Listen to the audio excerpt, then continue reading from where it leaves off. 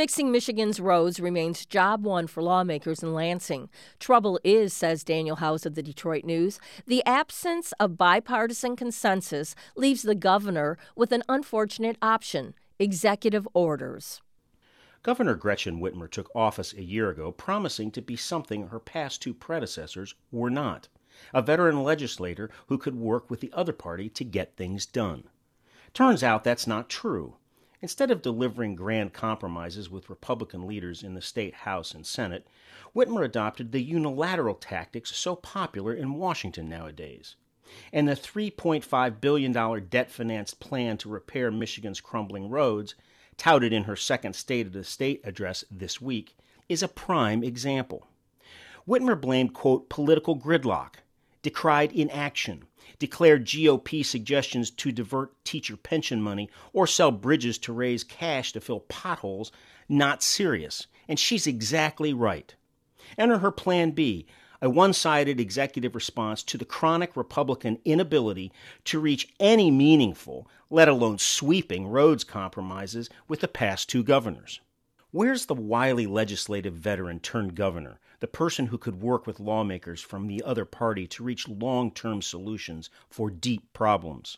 Short answer, she's bailing because Plan A turned out to be the political equivalent of walking into a brick wall. Whitmer is discovering what her Democratic predecessor, Jennifer Granholm, and the past two U.S. presidents learned the hard way. Bipartisan comity in our tribal age is a cruel joke. It's far better to talk about than deliver, especially when the other side thinks it'll pay no political price for using the most popular word in politics today: no. And given how polarized politics are today in Lansing and Washington, the Just Say No corner has it pretty much right, as the archly partisan impeachment trial of President Donald Trump demonstrates. Steep political prices are paid for saying yes, for working with the other side, for trying to transcend petty partisan considerations to get things done. Such heresy is greeted with condemnation and threatened primary challenges, fueled by social media. So Whitmer is doing what any self-preserving chief executive does these days, using her pen to go around the legislature. Given the alternative, it's arguably a legitimate move. But it's not sustainable, particularly if it A, validates Republican warnings about increasing the state's debt load, and B, exposes the governor's authoritarian bent. The first casualty? The governor's credibility. The second is her alleged reputation as a veteran dealmaker.